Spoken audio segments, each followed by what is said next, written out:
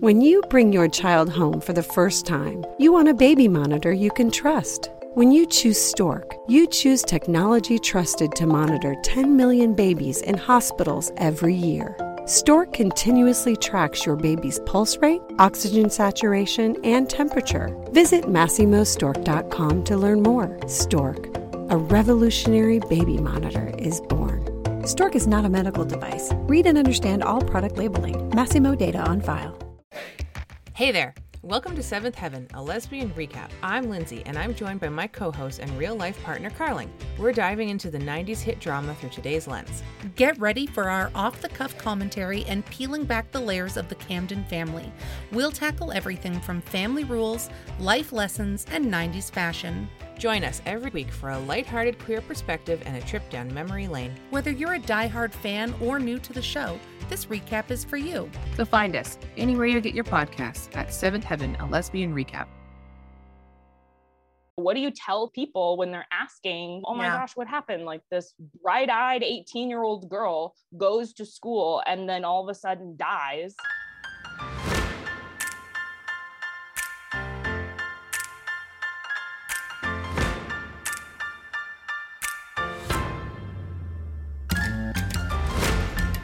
Hey, Michelle. Hey, Carling. Oh, I'm sorry you get me on a morning when I've had coffee, ADHD medicine, and I haven't talked to anybody yet today. I think that we're going to be on the same level because I just took my ADHD medication, just drank my coffee. It's 10:30. Is that too late for you to take it? No, because I don't go to bed until like midnight. So that's fair. Yeah. It's like a 14-hour thing. I'm like nursing this coffee because I'm almost out of cream. Oh, yeah. I don't want to toot my own horn here. Okay. But toot. I have almost completely given up Starbucks. Wow. Yeah, like it's because I'm poor. But okay. Yeah. Like it was like the vice, it was like the thing. Like I don't spend a lot of money on almost anything really. Yeah. But like every day I would go to Starbucks at least once. And my coffee's only like $3.15, but it adds up. It adds up. We discovered we really like the Costco instant coffee, and we've been turning it into iced coffee. Oh, yeah. It's like really good. Oh, I want to try it. But the problem here now is that I drink 17 coffees a day. Because you just have coffee on tap. It's just, it's just in my fridge, ready to go, but not today because I'm out of cream. So this is like, I've got to go get cream if I'm going to have more coffee. Oh my goodness, a dilemma.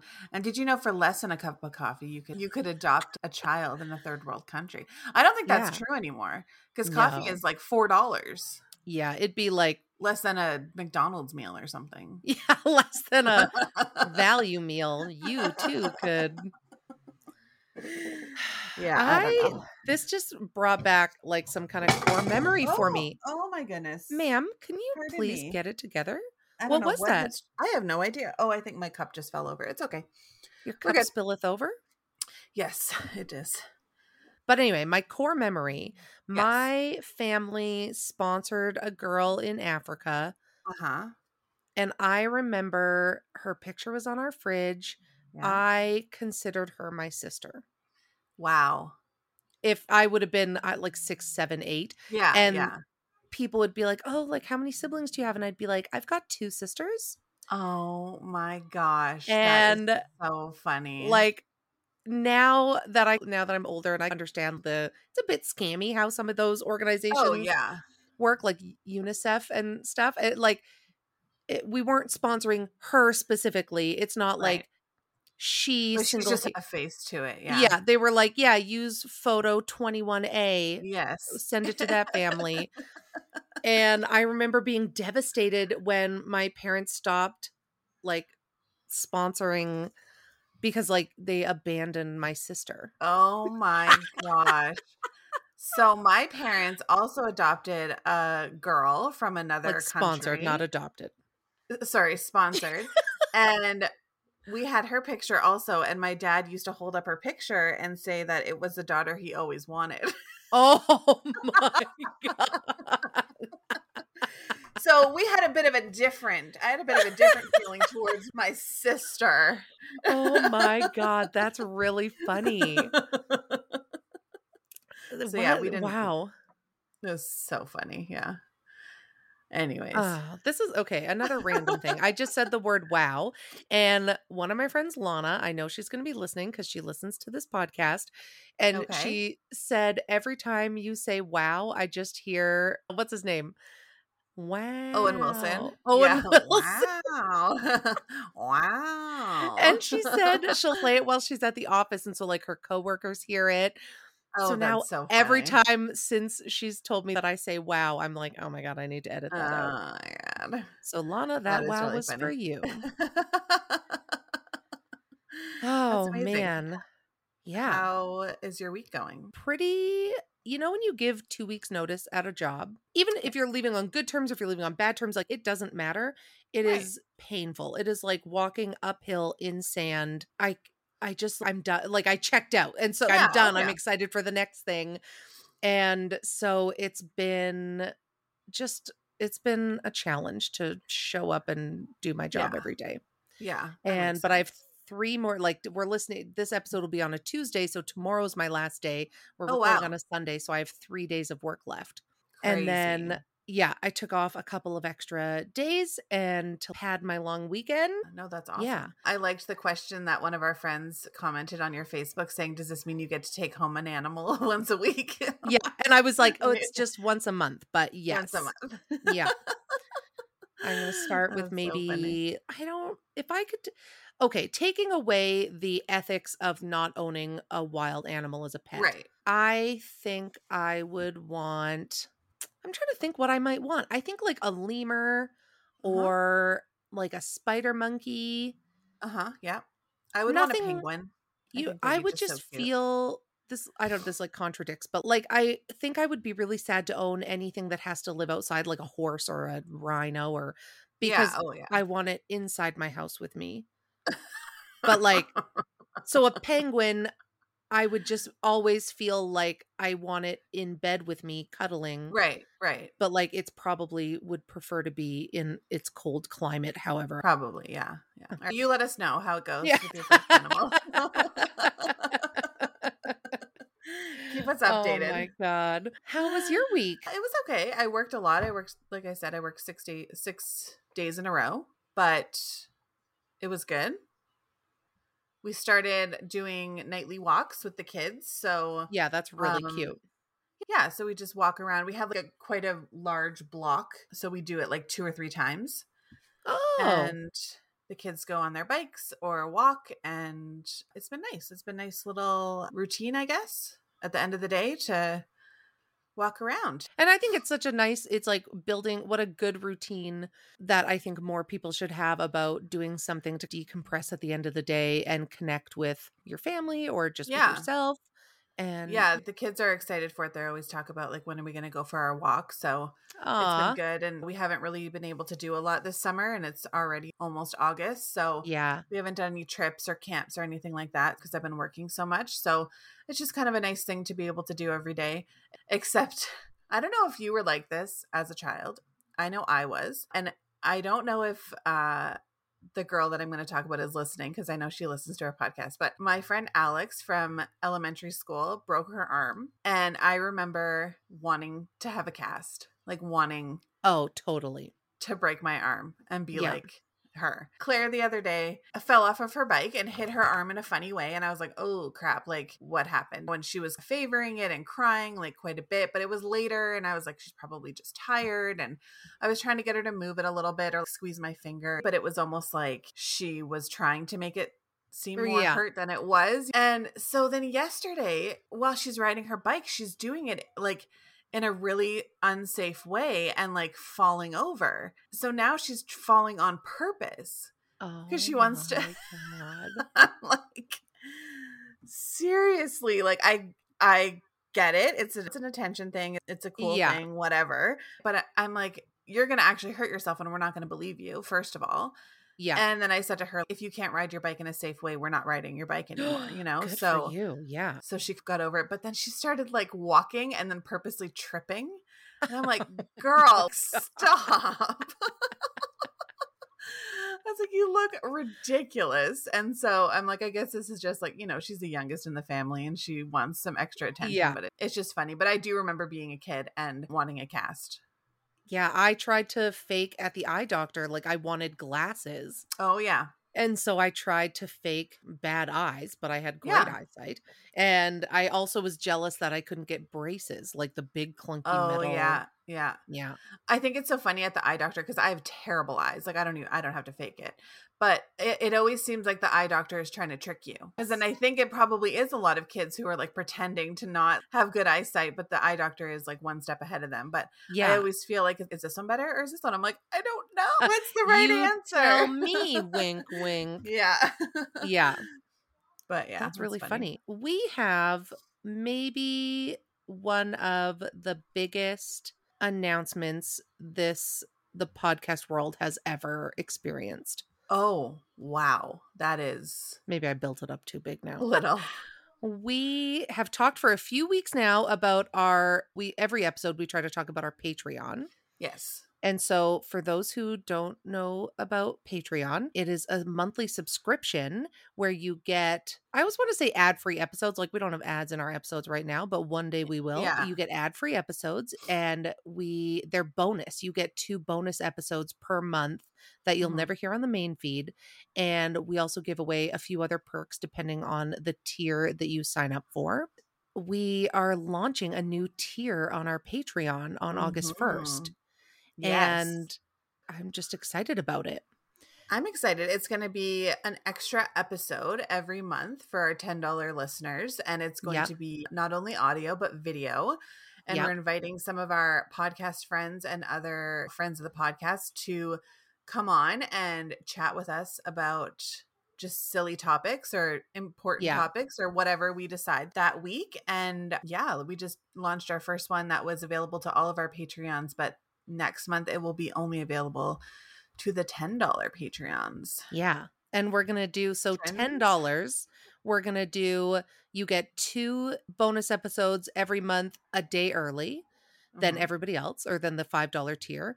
You get entered into every one of our draws twice. You get that 3rd bonus episode that also comes in video. And you're going to we're also launching a new merch store.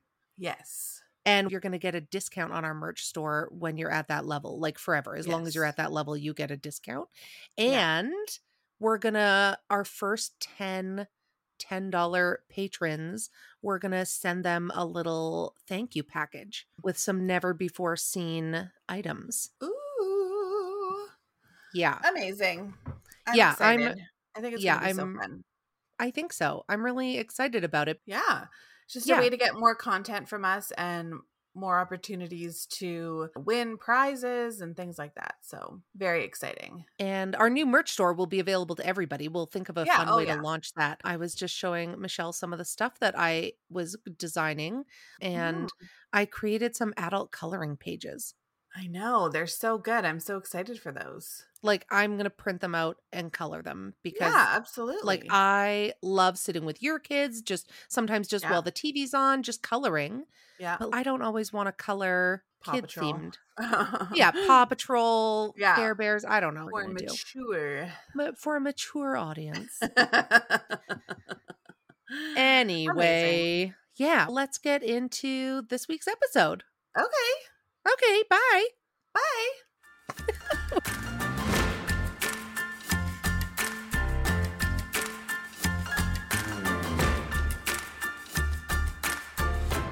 Hello, Taylor. Hi, guys. How's it going?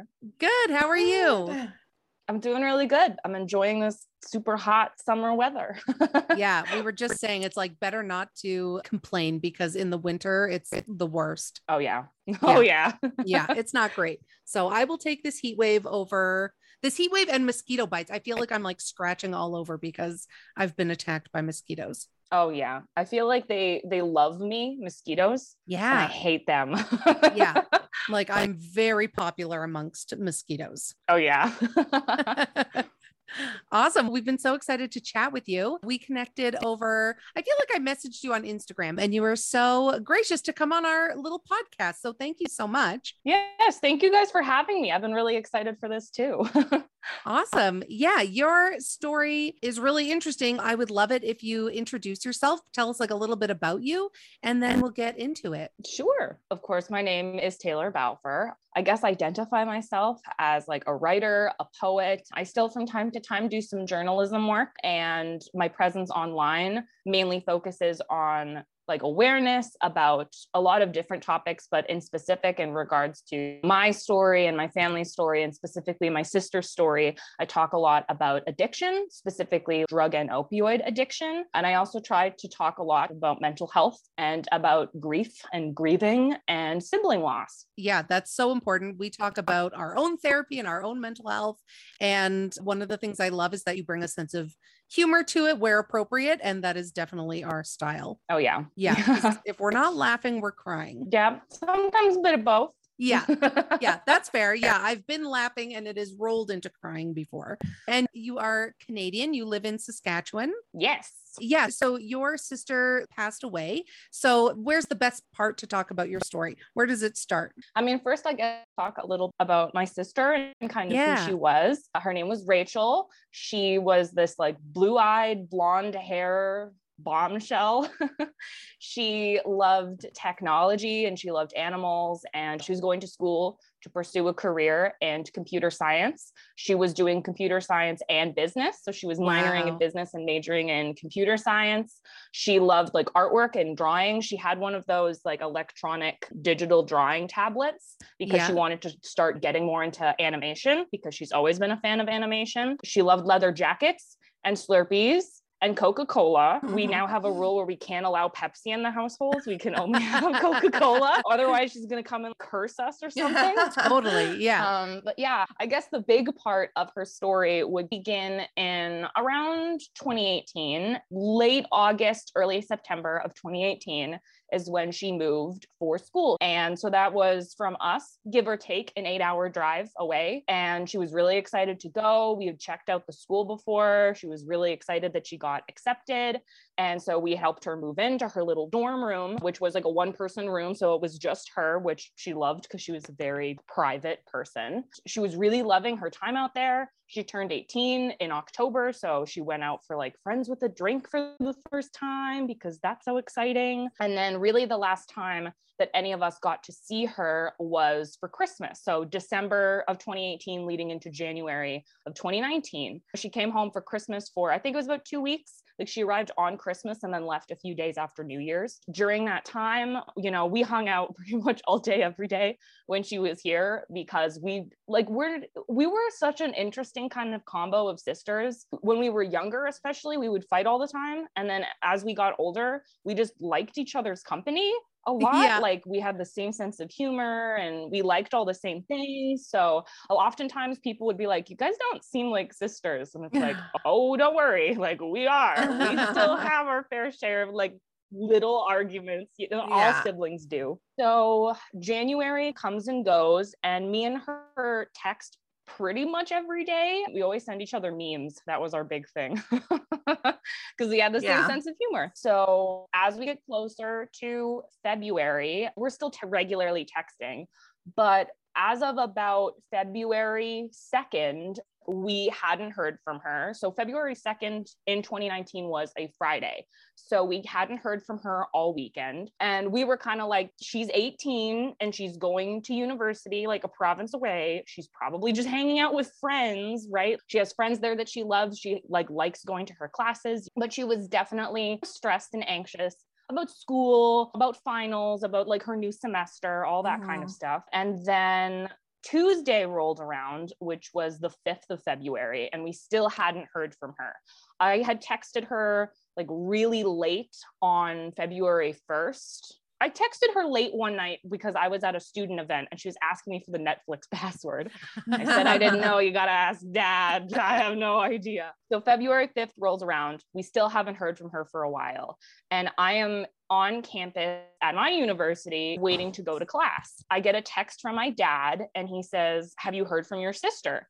And I said, no, I'll text her. Because my view at the time was maybe she's mad, like maybe something happened and she just doesn't want to talk to them. I don't know. I sent her a text and I still remember what it was. I said, yo, life? Because that's how we would start conversations with each other. So I went to class, and my class was about an hour, 15 minutes or so. As class ticked on, I remember feeling more and more nervous, and I couldn't pinpoint why, because at the time I'm like, it's early on a Tuesday, maybe she's in class or she's busy, you know. Yeah. But I could feel it in my gut. Class ended and I went straight home. It's like middle of prairie winter, so I'm parking my car in the garage and I see my mom's car there, and my mom like almost never stays home from work, so I'm like, this is weird. I go inside and my mom is sitting at her desk in the upstairs bedroom, and I go in and go like, hey, what's going on? Why are you here? She said, I'm really worried about Rachel and her computer. She was booking a flight to Edmonton to go and check up on her.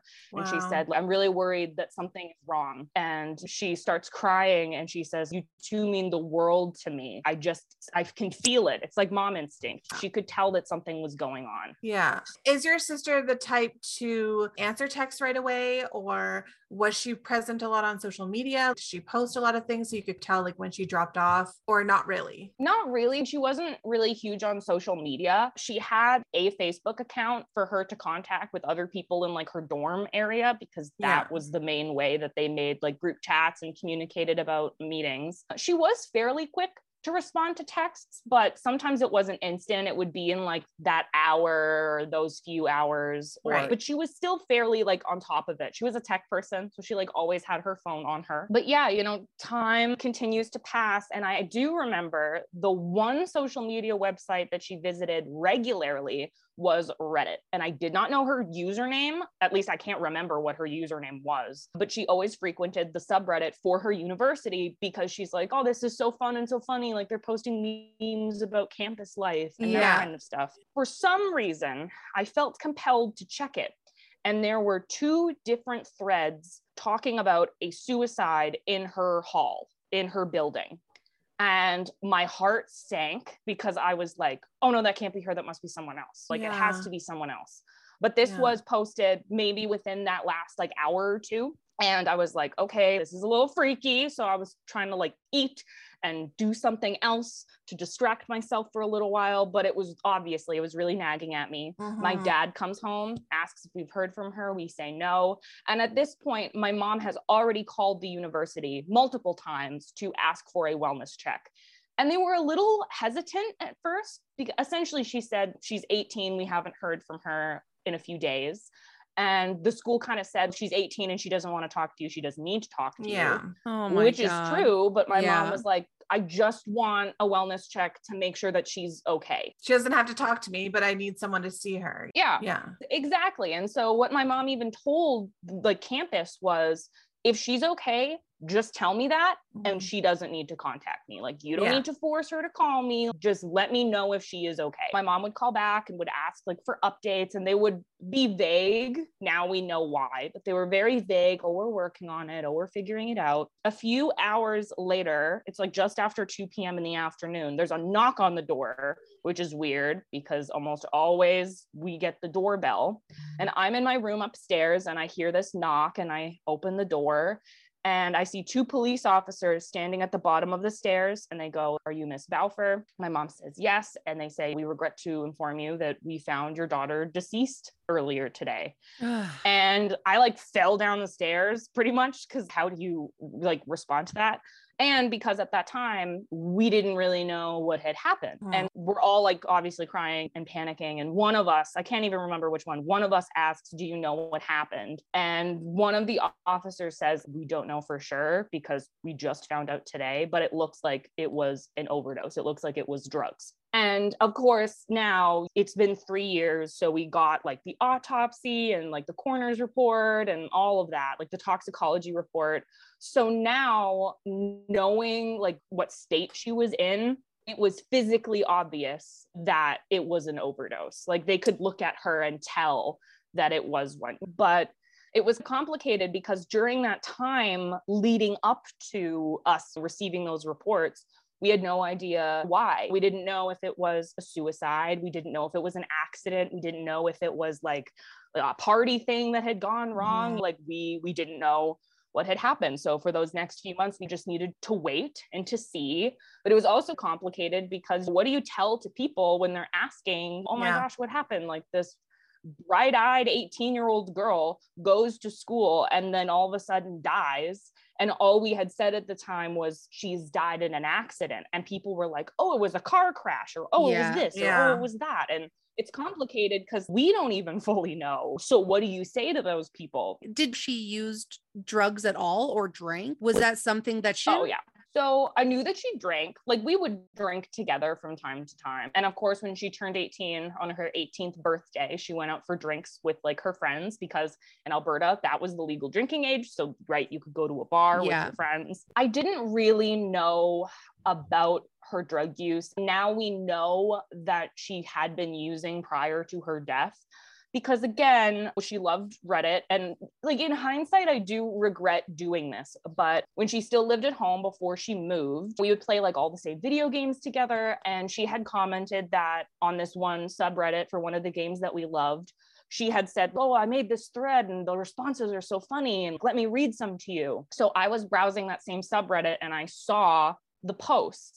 And Rachel really valued her online privacy. And so she said, hey, if you want to like comment on each other's stuff, let me know, because I'll make a different account so that my account can still stay private. And I felt really bad because I'm like, oh my gosh, that's her username. And I debated like, should I read through her account? Should I not? Like, and I did, and I regret it because I feel like that's not fair.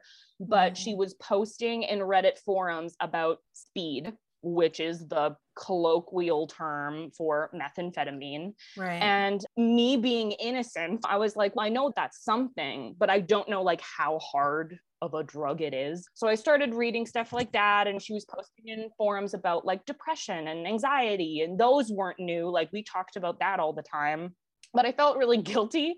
So I like closed out and I said, nope, we are not doing that anymore, Taylor. That was bad. But I think about that in hindsight now, because when she was home for Christmas in like 2018, 2019, we had gone out for late night fast food one night because that was our thing. We like went to McDonald's at like midnight. And as we were driving back to the house, she had mentioned, like we had gotten on a conversation about drug users. And she had said, I don't think that they're horrible people. I just think that they're struggling. I think that they're sick. I think that we should support them. And at the time, like I had an inkling, but I didn't really know. So I was like, yes, I agree. Yeah. I absolutely agree. And in hindsight, I wonder if that was her like testing the waters to see if she would be able to talk to us, even just me, about it down the line, or even just if I found out somehow, how would I react? At the end of the day, like, I realized I wouldn't have confronted her with it anyway, because that would have been like a breach of trust. Yeah. Because she had never talked to me about it, and I'd found out through snooping. So that doesn't feel very fair. But I do find some comfort in knowing that even before she passed away, I did tell her it's not bad. These aren't bad people. They're just people that are struggling, you know? She knew that she wouldn't be judged by you if she did open up to you about it. Oh, yeah. And did you talk to any of her friends? Were they all surprised, or did they know what happened that night, like the night that she died? Not really. A lot of her friends were equally as like shocked and confused as we were. And again, if they did know that she was using, I also understand if they were going to say, no, I had no idea. You know, I would understand why they wouldn't want to be forthcoming with it. But no, none of them had said anything. I do know that she struggled a lot with her friends here before she moved, which was part of the reason why she was excited to move. It was one of those like really complicated things, like high school things, where someone does something horrible to you. You tell someone like, I don't know what to do. I'm like really hurt by this person. And then her friends essentially sided with this other person instead of her. Like, oh, you're making this up. You're being over dramatic. So she was really upset before she moved for school, because she's like, all of my really close friends are being weird towards me now. So I could also understand why that would be like a further stressor, of course. Yeah. Is it just you and your sister, or do you have other siblings? Oh, no, it was just the two of us. It was my mom, my dad, me, Rachel, and then for a while, our dog, Oscar, and my bunny, but she didn't come until later. What was going on the campus when your sister essentially was missing. Was she missing classes and that's what raised the alarm? How was she found? So obviously they had records of like her class attendance, and she did not show up for classes on Monday and Tuesday. So according to the report that we got, it was assumed that she died really late on the 1st or really early on the 2nd, I believe. Around the 2nd is when they said that she had passed away. So she wasn't located until the 5th, which meant that Monday and Tuesday were days as per normal. And she didn't go to any of her classes. They had records that she hadn't gone. And she had missed a dorm meeting on Sunday. According to the campus, they're kind of like, no one's required to attend the dorm meetings. If you can't come or you're busy or you have class or whatever, you don't need to come. So no one really thought anything of it. And that's one of the complicated parts about this happening on a campus is everyone is like independent. You're all adults. That makes it complicated. We had contacted the university first on Tuesday and said, here's the deal. And then they were really weird about the wellness check being done. And of course, it's also because when you have a dorm room, it's technically her property. So they can't just waltz in. If they have reason to enter, they need to get a police officer to go with someone to go into the room. Wow. Because at that point, it's like, we're paying for this room. So it's not like dorm staff can just walk in. Yeah. There needs to be reason, and you need to have an escort, essentially. Yeah. All of that was going on. And now we know the reason that they were being so like evasive and vague is because they were waiting for police to come to campus to enter her room. And then afterwards, they were waiting for that police department to contact our city's police department for them to then come to our house. Because they can't tell us that kind of information over the phone, you know? So how she was found was all of this was going on behind the scenes. I should also clarify that my mom was the one who learned this story. She had to go to the campus a few weeks later to pack up her room and get her things sent back home, which of course was super hard because we were the ones that also helped put all those things in to begin with. Yeah. So while she was there, she'd scheduled some meetings with like higher ups at the university and like that kind of thing, essentially to be like, what happened? How did we get here? All of that. She'd actually met with the RA that was the police escort. So essentially it was like her go-to RA. We all had met him when we were moving her in. So he was like around my age, like mid-20s. He was notified, like, we have concerns about the student. A police officer is going to be coming to enter the room. You just need to be there with him to show him where the room is. He was talking with my mom and giving her the rundown of what happened. And he said they went into her room with the police escort and they found her like laying in bed. She had like her headphones in. It just happened while she was trying to relax. And my mom said that he was crying the whole time, that he was sitting with her and the two of them were like crying together. And I feel really bad for him. I can't imagine how that would feel to be an RA. And he had told her, I feel so guilty. I'm so sorry I didn't do more.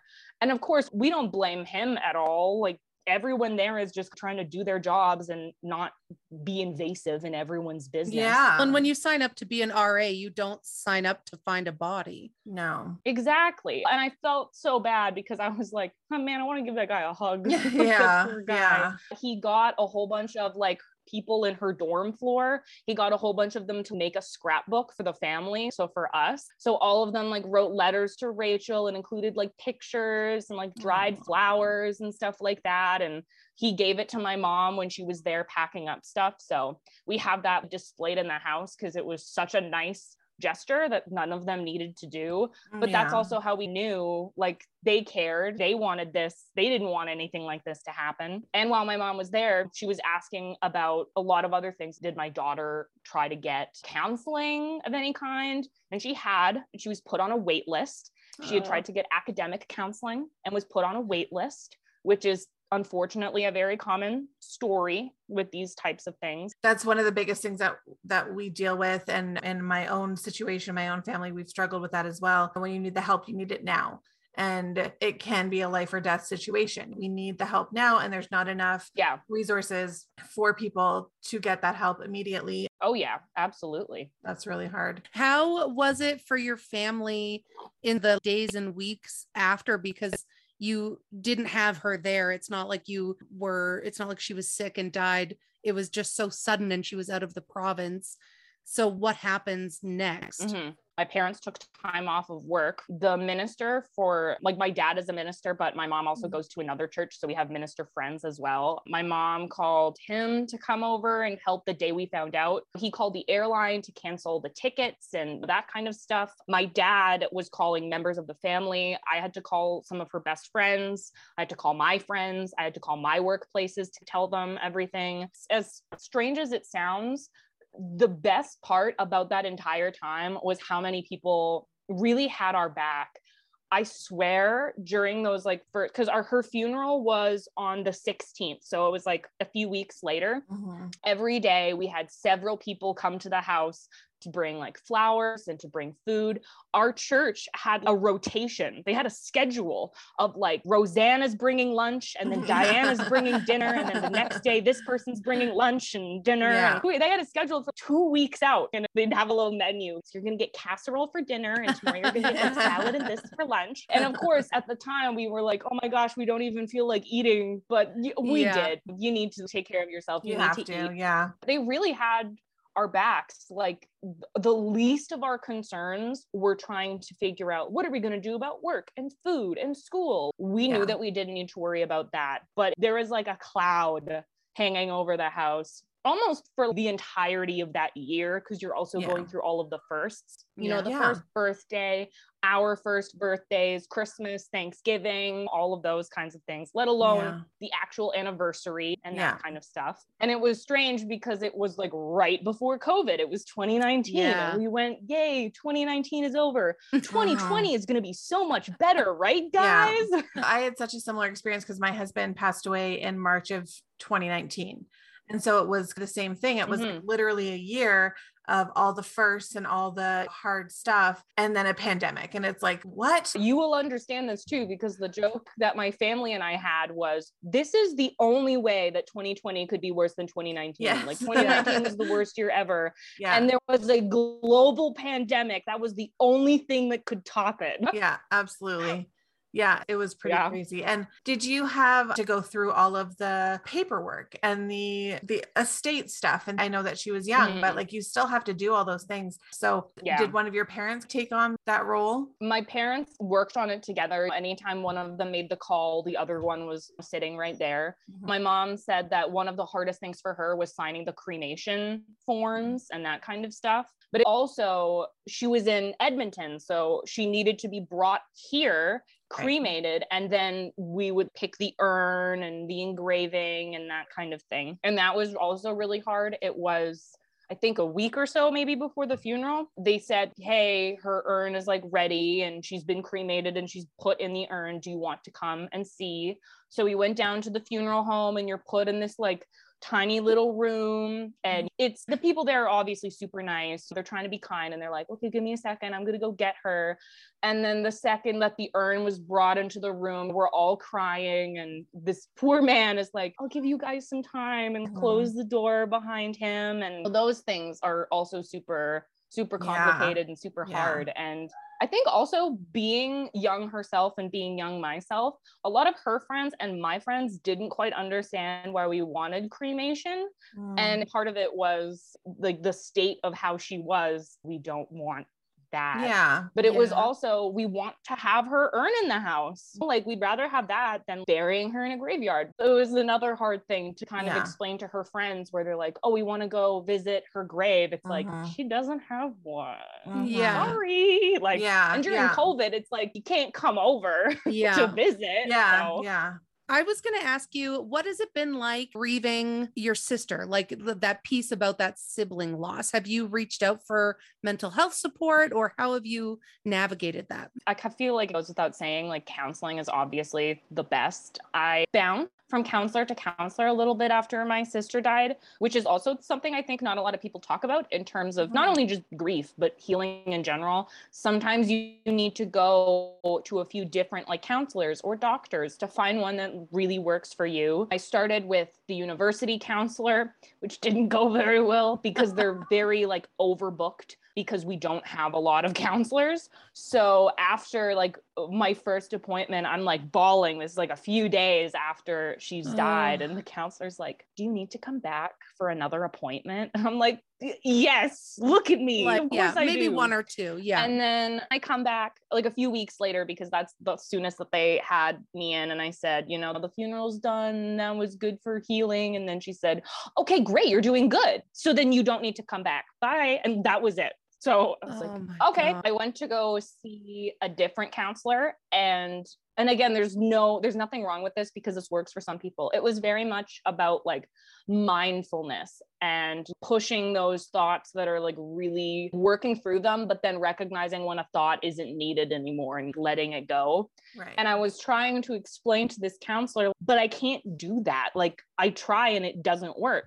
And it wasn't until I found this counselor that I've been seeing now, like for 3 years, that she said, Taylor, you have PTSD from this event. That's why you can't just, it would be like, imagine your thoughts as bubbles and pop them. And I'm like, I can't do that. Like, it's my whole life. My counselor was like, yeah, this is why. Like, and all of a sudden everything made sense. Like so much of the stuff that I was going through just clicked. Like, oh, that's why I can't sleep or eat or do this. It's not why I have trouble going out in public. And all of a sudden everything just made sense.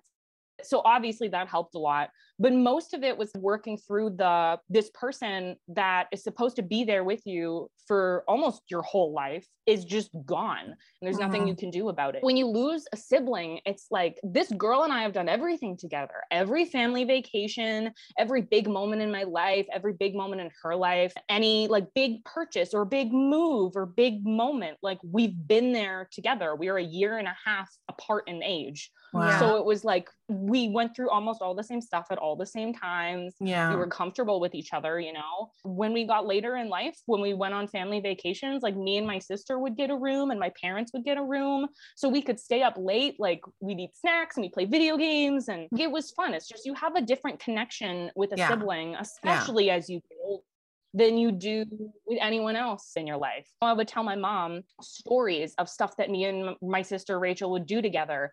And she'd go, oh my gosh, I've never heard that story. And it's in those moments where you realize, yeah, so much of my life and so much of her life we spent together. And those are just things that you don't have that connection with other people. Yeah. Or it's like a good memory, but in the moment, you don't realize that it's going to become a really fond memory. Like I never thought that late night fast foods were going to be like this wholesome memory in my future. And now they are. Yeah. It's just like the sibling relationship is so unique in that kind of way. What do you do to keep her memory alive? How do you honor her life? Oh yeah, I do a lot of things, especially now. Obviously, as I've moved out of my parents' place, my parents have given me a whole bunch of her stuff, like her gaming consoles and games that she used to play and stuffed animals that she had. And I like to put them on display. This is her Wii U that hasn't been touched in 4 years and that kind of stuff. Just because it's so nice to have that. It's one of those things where you have those devices and it's like, if you plug it in, her account will still be there. And in that sense, it's comforting to be like, all of her game progress is still there. Like her icon is still there. Like it's nice. But one of the bigger things that I've been doing that has been like really great and fulfilling is pretty much every year on my birthday, on her birthday, and on the anniversary of her death, we do fundraisers for Prairie Harm Reduction, which is in Saskatoon. It's currently like the biggest safe consumption site in the province. And it's because Rachel had taken a combination of methamphetamine and it was laced with heroin and fentanyl is what caused her overdose. And Prairie Harm Reduction, they actually opened the day before her first like birthday after she passed away. They opened on October 1st in 2019. And we were like, wow, this is so perfect. So obviously they do a lot of great work, not even just for people who use substances, but they like give away water and diapers and baby formula, and they offer access to like housing and counseling services. And I think harm reduction in general is super great, but Prairie Harm Reduction is super, super needed. And I think that it's like a really great way to also show government officials and the province in general how effective these types of sites can be. It's harm reduction. You're reducing harm at the source. You're trying to address the problems that cause harm to generate. We've done them like ever since she's passed away. So it's about 3 campaigns-ish for 3 years. Yeah. So we've raised a good amount of money for them and they're super great. The staff is super nice. Oh, wow. So have you been able to get outlook on how maybe common something like this is when kids go off to university? Is it something that happens a lot or maybe not? Especially since she's passed away. Even before she passed away, I worked for our university's newspaper. And I was a news writer, and I had written tons of articles about fentanyl and having no idea what a big effect it was going to have on my life down the line. Yeah. But I'd written tons of articles about how deadly it was and about the stats behind it. And I thought it was really interesting because once Prairie Harm Reduction opened, they post their stats like every month. How does this person identify? What race are they? What did they use? How many overdoses were on site and how many deaths were on site? It's almost always 0.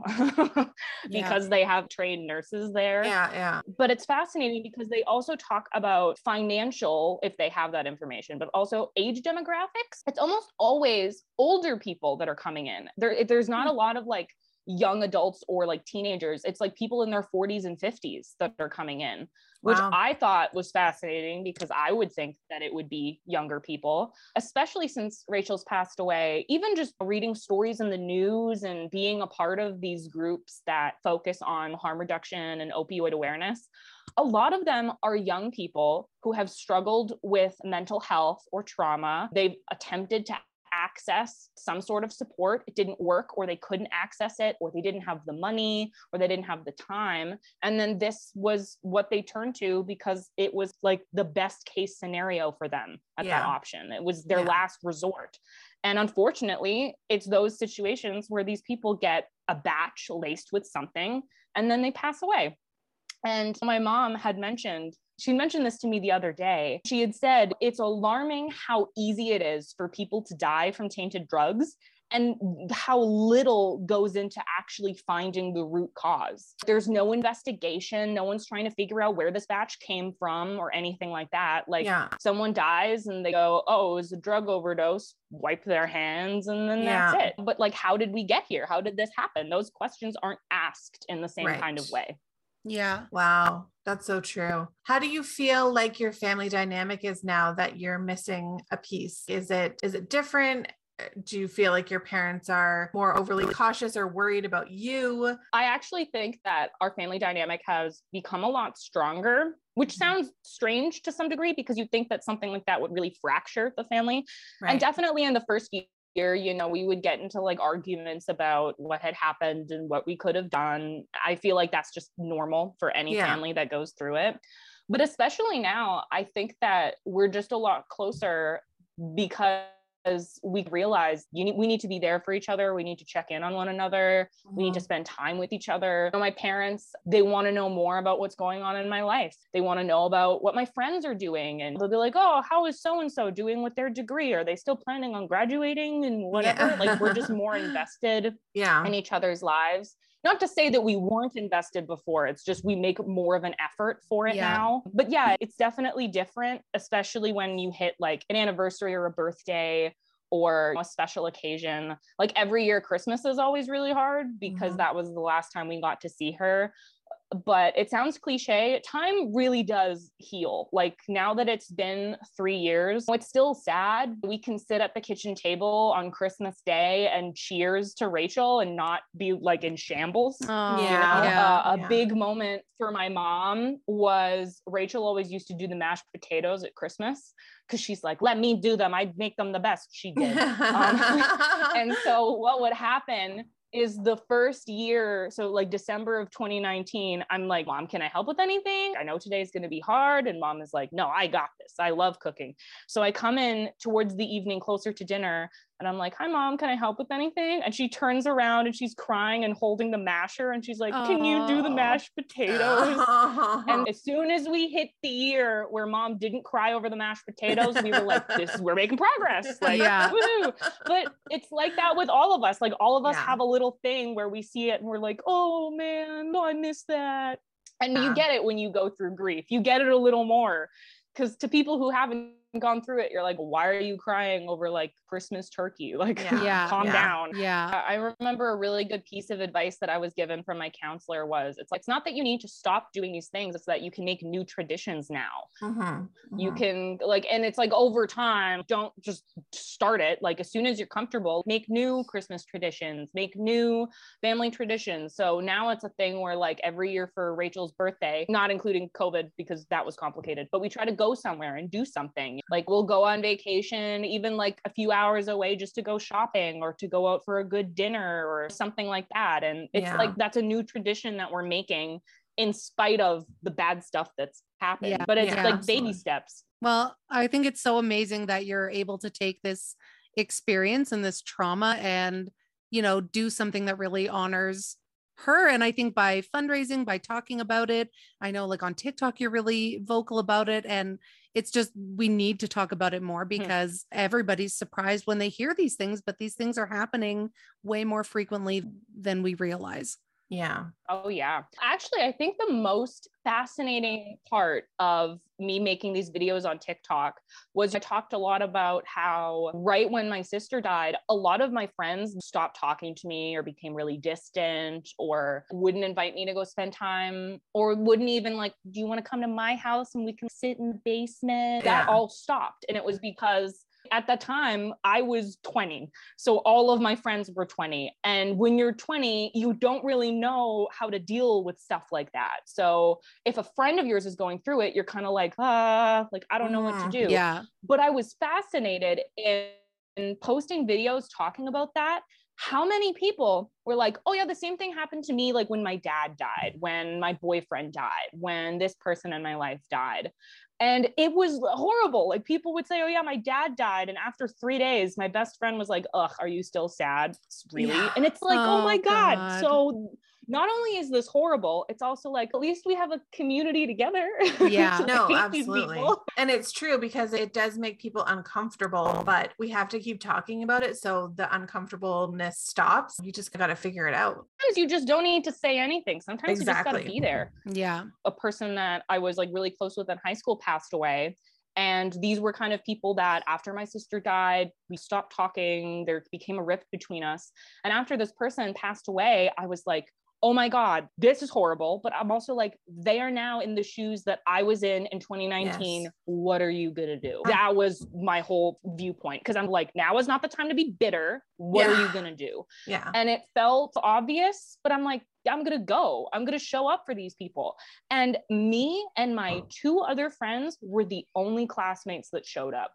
Wow. And I was furious. I'm like, are you kidding me? But then it made me, first of all, it's just good to go for me, let alone for the other people that need support there.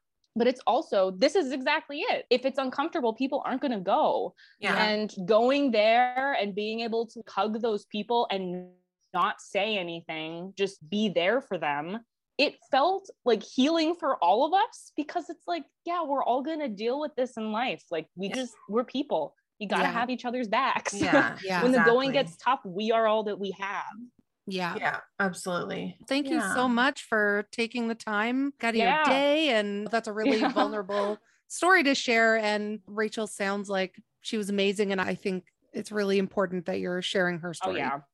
Yeah. And thank you guys also for, first of all, inviting me on, but also for having a podcast like this. Because as you guys have said, like, we got to talk about the hard stuff and make it not necessarily normal, but normal to talk about, make it not uncomfortable. Yeah. I think our biggest goal is just to share these stories and for people to feel less alone and to know that there's people like you out there. And when you're struggling, there's a community that you can find that has maybe gone through something similar and can support you and help you. Yeah, absolutely. Again, we're people. We got to take care of each other. Exactly. That's all we got. Exactly. Yeah. Yeah. Life is hard. We need help. It is. Yeah. Yeah, exactly. Yeah. We can't do this alone. Yeah. Awesome. Taylor, thank you so much. And hopefully you enjoy the rest of your day and we'll have to connect again really soon. Yes. Oh, absolutely. Thank you guys for having me on and try and stay cool. Yes. Yeah. Hot. It is hot. You too. All right. Bye, guys. Bye. Thank you. Bye. Hey, Michelle. Hey, Carling. My gosh, Taylor, thank you so much for being on our podcast. Oh my gosh, she is just the most adorable, bright, sunny person. I love her. Like well-spoken, funny. Yes. I just all around fantastic. I just love that her and her family are supporting these causes of harm reduction in her sister's memory. That's really nice. I know, to go through something so devastating and so tragic and then turn it into a way to help others so that they don't experience that. It's just a level of, I don't know what I'm trying to say. I wanted to say badassery, but I don't know if that's a word or the right one. And I'm also fired up. I was talking to Lindsay about this yesterday, about the fact that when somebody dies of a drug overdose, it stops there. Nobody goes on to investigate where did the drugs come from? Who laced it with fentanyl and heroin? Yeah, why don't we try to go after the people that are lacing these drugs? Absolutely. Absolutely. Yeah. Anyway. I don't know how to do I'm awkward with transitions, but I want you to tell me about the dream that you had. Oh yeah, I had a dream last night that I was working at the bank, and every time I have a dream about the bank, it's always that we have closed, but people just keep coming in. I hate that. Which is like a nightmare. Yeah. So people just kept coming in and we're like, no, we're closed, but they kept finding ways to get in because the door wasn't locked. But I was working with Pete Davidson, obviously. I don't know who that is. Oh my God, Kim Kardashian's boyfriend. Okay. Is she pregnant? No. Somebody's pregnant. Pete Davidson is from Saturday Night Live. He was dating Ariana Grande. And then why did they break up? Oh, I don't know. It was years ago. Oh, they were like engaged. Okay. I'm going to introduce you to some gossip websites so you can get yourself up to speed on this. Clearly, you're not on the same side of TikTok I'm on. No. You're on Vabbing and Pete Davidson. Oh, God. Anyway, so I don't know. Kylie was pregnant, but she already had her baby 6 months ago, Carling. Oh, okay. Yeah, I mean, that except Cleo is having another baby and her surrogate is pregnant. Oh. Yeah. And Cleo, Courtney, and Kim? No, Cleo. No. Chloe. Oh, no. Did I say Cleo or did you? No, I did. Whoa. Who needs to catch up on their gossip now? Chloe. Oh, no. Cleo Kardashian is like the one that they don't talk about. Oh my God, someone talked about me on a podcast. Oh my God. Okay. Anyway, so I had a dream. Pete Davidson was at the bank. I was working with Pete Davidson. We were trying to close down the bank, and then him and I went off and like, ma'am, does Kim know? No, she doesn't need to know. But Kim, if you're listening, this was just a dream. There's this whole clip about Kim Kardashian being like, I wasn't really looking for anything, but I heard about this BDE, meaning like he has a big D energy. Yeah. And I'm going to tell you, I can confirm. Oh my God. Pete, you son of a gun. Anyway, that's all. Now I'm embarrassed. That's wild. It was wild. It was pretty good. Pretty good. Great. We're going to have to tag Pete and Kim in this episode. Oh, God. Yeah. Anyway, that's amazing. What else is amazing is that everybody should do a few things. Download our episodes. Yeah. Sign up for our Patreon if you can. Yeah. If you can. And follow us on social media. Yes. We are on Instagram, TikTok, Twitter. The tweets. We also have a Facebook group that we have neglected, but we are going to get back into the Facebook group and do some things. Do whatever you do on Facebook. Yeah. That's us. All right. Let's enjoy. We're going to record a Patreon now, speaking of. Yes, we are. Yeah. So let's do that. I hope everyone has a great week. Okay. Me too. Okay. Bye. Bye.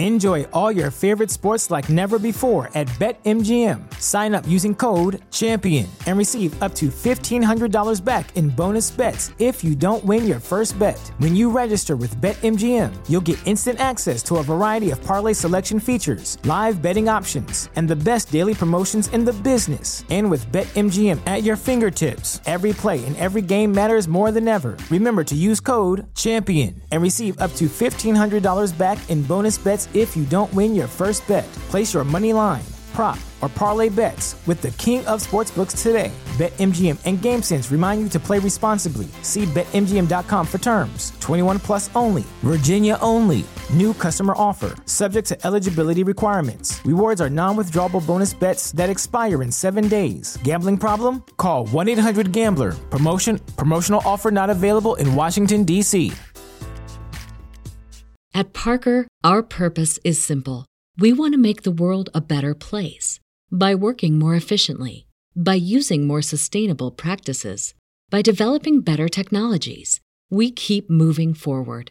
With each new idea, innovation, and partnership, we're one step closer to fulfilling our purpose every single day. To find out more, visit parker.com/purpose. Parker, engineering your success.